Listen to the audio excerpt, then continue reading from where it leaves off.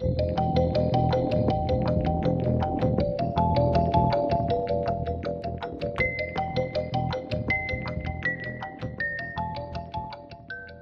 I'm Marcus Louth and welcome to the latest edition of the UFO Insight podcast, where we examine all things UFOs and aliens, conspiracies and mysteries, and all aspects of the paranormal. Okay, today we'll examine several waves of strange airships that gripped the United States, the United Kingdom, and New Zealand at different times between the late 19th century and the early 20th century. Indeed, at a time when there should have been very little in the air, these sightings remain very mysterious and unexplained. The best place to start would be with the first wave of these sightings, which took place during the opening months of 1897 across the United States. Although the very first of these sightings was actually recorded as far back as the previous year. Beginning in November 1896 in the skies of San Francisco, California, a wave of strange airship sightings began. Hundreds of people witnessed the strange craft, travelling at considerable speed and scanning the land below with what appeared to be searchlights. Further sightings were also recorded the same day in Santa Rosa and Sacramento. The sightings continued across the United States over the early months of 1897. Thousands of people witnessed them, and one newspaper report after another detailed each sighting. Many of the accounts, when read today, are strikingly similar to modern-day UFO reports. The cigar shape and the bright and multicoloured lights that were described are just two examples, as is the descriptions of the quiet but constant whirring sound that was noticed when the airships were sighted. All also mentioned searchlights that would seemingly scan the ground below, as if looking for something or conducting some kind of nocturnal survey. Furthermore, as well as the calm, plodding nature with which they often moved overhead, they would, at times, shoot off at great speed, as if they had been shot out of a gun. One newspaper report would describe a large glaring light that, after hovering for a while, would suddenly depart at a most remarkable speed. The sightings would sweep across the United States. Reports would come from Colorado, Kansas, Iowa, Wisconsin, and Minnesota. On April 10th, an airship sighting over Chicago, Illinois, was witnessed by thousands of people as the city came to a virtual standstill. 11 days later, on the evening of April 21st in Texas, another airship report came in. This time, however, the witness, John Barkley, claimed he spoke with one of the crew members, and his story is as mysterious as it is bizarre. Barkley's dogs woke him from his sleep that evening. They were barking and apparently agitated by something going on outside. As he became more awake and to his senses, he noticed a whirring sound. Barkley, like everyone else, was well aware of the apparent sightings of strange airships, and so grabbed his gun and made his way outside of his property. Once outside, he stood in amazement at the sight of a large airship slowly coming down to the ground nearby. He would later describe the ship as being an oblong shape with wings and with side attachments of various sizes and shapes. The amazed Barkley slowly began to approach the airship as it settled down. A figure then approached him from the craft and asked him to lower his gun. He did so and asked the figure his name. "Never mind about my name, call it Smith," the figure replied to him, before asking Barkley if he might obtain for him some items that he needed for his journey. He handed him a $10 bill and requested Barkley purchase for him lubricating oil, 2 cold chisels, and blue stone. He told Barkley to keep the change, and in return for his kindness, they might call on him some day in the future. Perhaps the strangest thing the apparent pilot of the huge airship said to Barkley was his response as to where he was from. "From anywhere," he would tell him, "but we'll be in Greece the day after tomorrow." And with that, the mysterious man and the airship was gone. Did he mean that he and his crew would be in Greece in 1897? Or perhaps, as some researchers suggest, might their destination have been ancient Greece? In the days and weeks that followed Barkley's sighting, many others found their way into newspapers, and all of the witnesses, like Barkley, were considered respected and honest people by their communities and townsfolk. Just 24 hours later, and around 100 miles from Barkley's sighting in Jocelyn, Texas, was an encounter reported to the Houston Post by Frank Nichols. He stated he was brought from his sleep by a machine-like noise outside his home. When he went to investigate, he saw an airship descending in his field. He claimed the 2 men carrying buckets approached him and asked if they might draw water from his well. 3 days later, on April 25th, in the Texan town of Merkel, a sighting was reported by much of the town when a strange airship with bright lights appeared to drop anchor to the ground below. The anchor dragged along for some time before a figure above apparently cut it free, and the airship disappeared into the clouds. On May 6th, during a rainy evening at Hot Springs in the nearby state of Arkansas, a sighting was reported by Deputy Sheriff McLemore and Constable Sumter. A man described as having a long beard approached them while other crew were observed to be stocking up on water, apparently for their upcoming journey. The bearded gentleman offered the two policemen a ride on the airship, stating, "We can take you where it isn't raining." Whether the airship sightings were secret technology, alien visitors, or even time travellers are not known and still much debated. The sheer volume of reported sightings, however, much like the many sightings made in the decades before, suggests at the very least that something was witnessed by many Americans during the 19th century. The United Kingdom was hit by its own mysterious airship sightings in early 1909, and while several strange incidents were reported as far back as Christmas 1908, the press, and in turn the public, would begin taking notice following an incident on March 23rd. A police constable known as Kettle would tell the London Evening Standard several weeks later of a strange cigar-shaped craft passing over the city. His reports may have been dismissed, however, if it wasn't for the corroborating witness statements of Mr. Banyard and Mrs. Day. Each would witness an almost identical aerial vehicle only 2 days later. Banyard, for example, would state there was no doubt at all that the object was an airship that was travelling against a very heavy wind. Throughout the rest of March and into April and May 1909, several dozen sightings were reported from all around the United Kingdom, but specifically London, South Wales and East Anglia. The May 17th edition of the London Evening Standard that carried Kettle's account only weeks previously would go on to say, "With few exceptions, they, the witnesses, all speak of a torpedo-shaped object possessing two powerful searchlights, which comes out early at night." Indeed, these physical descriptions, as well as the timing of the appearances, at least in retrospect to us today, bear remarkable similarities to the wave of sightings across the United States just over a decade earlier. As the sightings and rumours of strange activity continued, newspapers would send reporters to the regions to investigate, and they would return to their respective employers with a small plethora of accounts. One particular incident that stands out, for example, is that of farm labourer Fred Harrison, who claims he witnessed a strange aerial object on the evening of April 21st while working at New Common Marsh Farm. According to his statement, at around 9:45 p.m, a strange whirring noise caused him to look upward. When he did so, he could see the strange airship. And what's more, the fields all around him were illuminated by lights from this huge craft. The long dark airship was only slightly above the trees, meaning Harrison could see the vehicle in full detail. He would estimate it to be around 100 feet long. Furthermore, he could clearly see two men on a kind of hanging platform below the main object. He would continue that the searchlight lit up the road, the farm buildings, the trees, and everything it touched.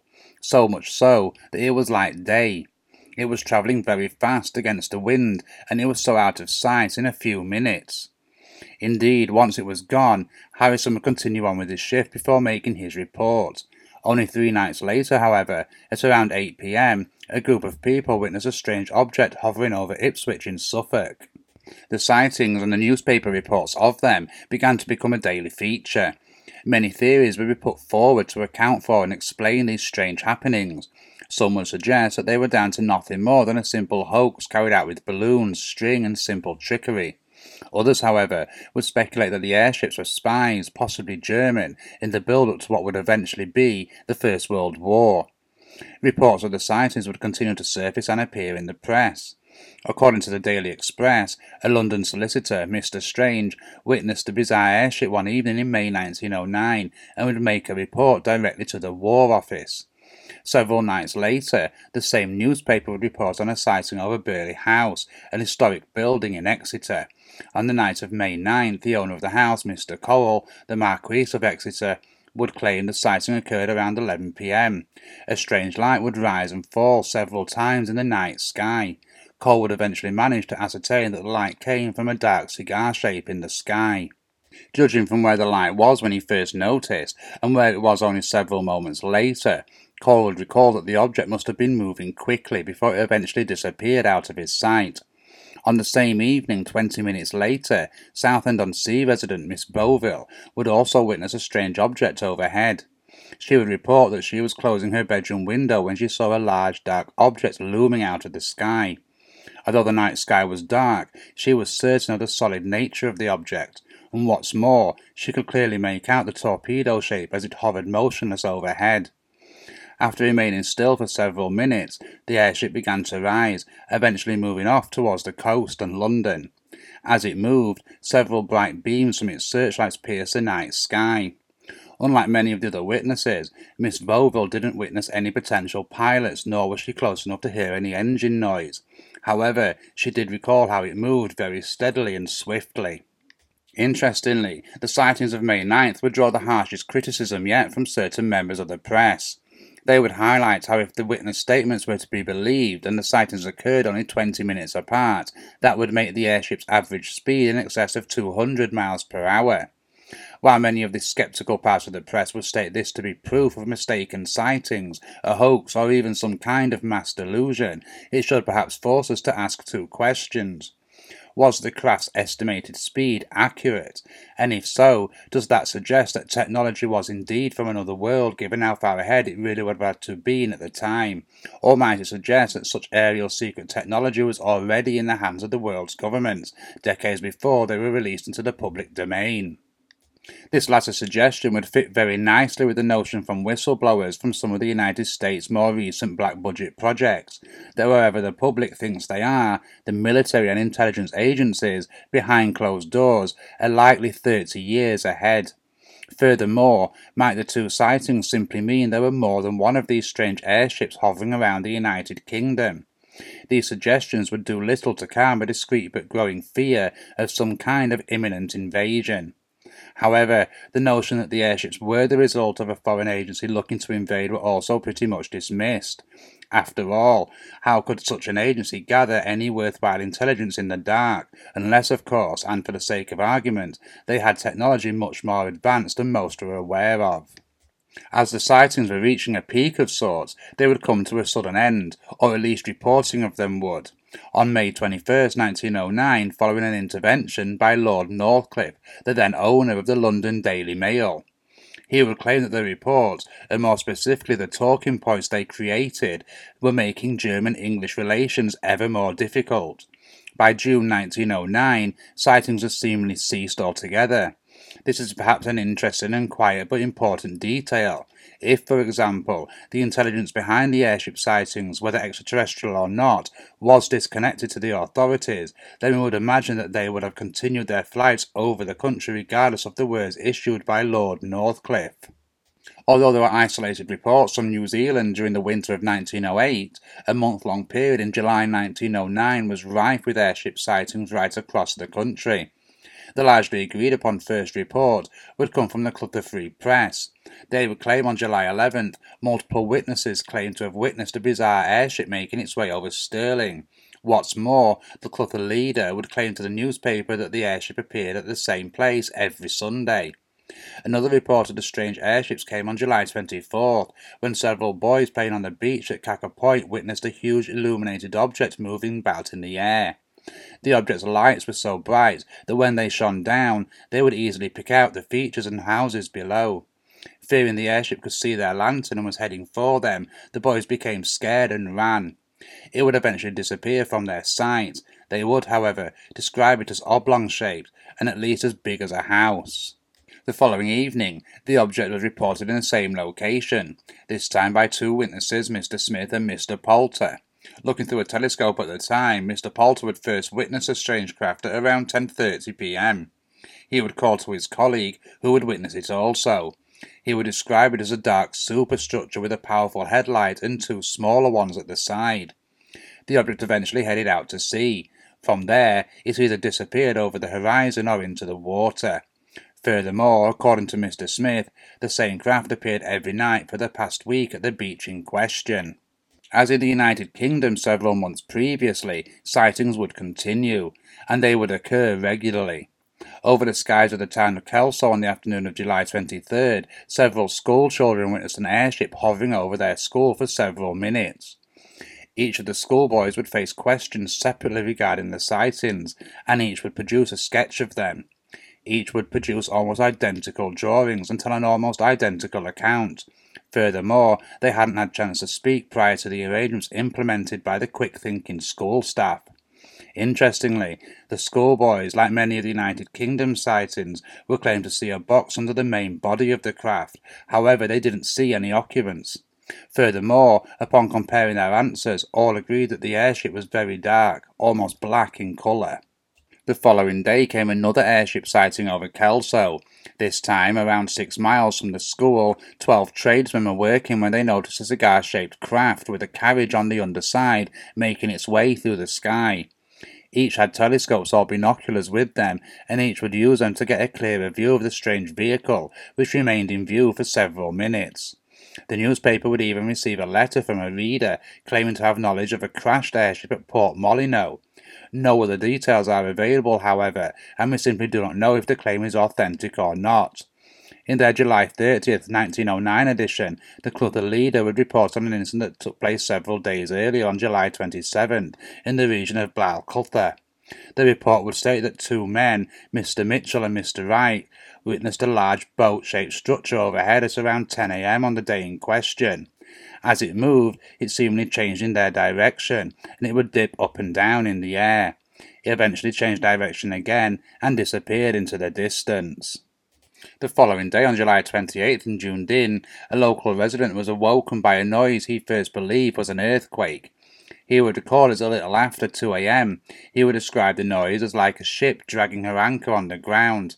When he made his way to the front window, he could clearly see a big black thing with searchlights attached to it. Yet another 24 hours later, on July 29th, more reports would come in.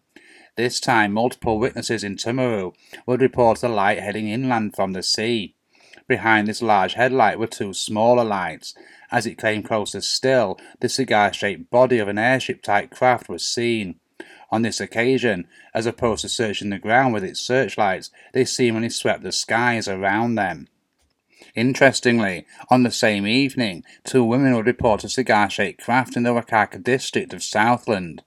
They would further claim that the searchlights would sweep the area and change from white to red to violet to green and then to orange. On the same evening, on the west coast of the South Island, several train passengers would watch as they approached Greymouth as a bizarre light was seemingly heading toward them. As soon as the train pulled into Nelson Creek Station, passengers would flood from the train and onto the platform in order to get a better view of the strange object. It finally came to a halt just above the breakers of the shore. It remained there, hovering quietly for several minutes. Then, going into a strong wind to boot, it moved away from the scene. The following morning, at a little after 5 a.m, came yet another sighting, and this one, at least according to the Gore Standard newspaper, would feature another near landing of these bizarre but intriguing airships. The incident occurred in the Wakaka Valley, just outside of the town of Gore. Two lights would come out of the mist that morning, then the apparent platform on which stood two men. The craft continued onwards out of the mist. It was clear that it was one of the now much talked about airships. The object would circle around the valley several times, although not quite landing. It would then shoot upwards at great speed and vanish. A strange yellow glare was visible on the morning haze for several minutes following the speedy departure. Interestingly, on the same date as the apparent Wakaka Valley incident, the Clutha leader Robert Grigar released a theory as to the nature of the sightings through an open letter published in the newspapers. He claimed that the mysterious lights could be a visitation from beings from another world. In short, to these highly advanced visitors, we humans are likely nothing more than primitive at best. Despite this, Grigar would also state that it was his belief that humanity need not be afraid of these visitors. Furthermore, he offered that they had likely travelled here through space in something similar to an airtight container, perhaps one containing compressed air from their atmosphere, so as to keep them alive during their journey. Grigar's proposals were merely speculation. It does, however, put forward the notion that the airships themselves might be nothing more than scout or terrestrial aircraft, ones that have come to Earth from some huge motherships on which these cosmic visitors arrived. With the New Zealand sightings at their absolute peak, Gregor would finish on a blunt note. He would claim that thousands of watchers are now on the lookout. Once more, there was a considerable divide as to what the true cause of the airship sightings was. Some were very happy to go along with the idea of visitors from space landing in New Zealand. Many others, though, would once more point to the Zeppelin experiments that were taking place in Germany at the time. Of course, not all researchers remain convinced that the airship sightings are a case of extraterrestrial craft, nor do they think they are proof of tests for a secret and highly advanced aerial vehicle. Some researchers point to the sightings as offering proof not of alien life, but of travelling across time or dimensions. For example, some researchers, perhaps most notably Jack Vallée, would point to the many interactions, from verbal, often spoken in the native language of English, to such trades as dollar bills and relevant currency. These all point to either people in their own contemporary era or visitors who were familiar with the era in which they were going. Such a notion would fit equally well into both theories of time travel and crossing dimensions or realms of existence. Might this also explain why the sightings seemingly took place in several specific waves, seemingly moving across their chosen locations before disappearing elsewhere? Whether it is of consequence or not, it is perhaps interesting to note that a great many of the sightings would take place between 10 p.m. and 11 p.m. in the northern hemisphere of the United States and the United Kingdom, while many appear to have occurred between 10 a.m. and 11 a.m. in the New Zealand sightings in the southern hemisphere. It is also worth considering reports of what we would consider to be Men in Black encounters throughout the 1909 waves. UFO researcher Ray Bosch would claim that several witnesses to the 1909 airship sightings received ominous visits from the equally ominous Men in Black. Interestingly, Bosch would also claim that on several occasions during the airship sightings across America, strangers would often appear out of nowhere to reclaim an artifact dropped or left by the crew of the aircraft. If there is a genuine Men in Black connection, does that make the airship sightings most definitely of extraterrestrial involvement? Or should we perhaps reassess the Men in Black and where they fit in the web of conspiracies and cover-ups that make up the modern world, and indeed the past? Given the amount of time that has passed since, such claims are virtually impossible to verify and authenticate. They are, however, extremely intriguing, and it would appear of some importance in terms of understanding what these strange aerial vehicles were travelling around the world in the late 1800s and early 1900s. There is indeed a lot to think about, and more possibilities than we might at first think. So, just what should we make of these three waves of strange airship sightings at different locations around the planet? Were these waves the result of visitation by intelligent life from another world? Or might they have been very human, but time travellers from somewhere in the future, or even in the very distant past, perhaps part of a now lost civilization? Or might the sightings be top-secret experiments of individuals, organisations and even governments looking to test what was then cutting-edge aviation technology? Indeed, to some, this latter suggestion is perhaps the most likely. However, the sightings will remain for the most part unexplained, simply due to the amount of time that has passed since the waves occurred. For now, I will simply thank you for joining me, and be sure to leave any thoughts in the comments and check out the links for further reading on some of the cases we have been discussing here today. Remember to subscribe to our channel and follow us on social media to keep up to date on future podcasts, articles and videos. And if there is anything you want us to feature in future podcast episodes, then simply get in touch at marcus@ufoinsight.com. Until next time, goodbye and take care.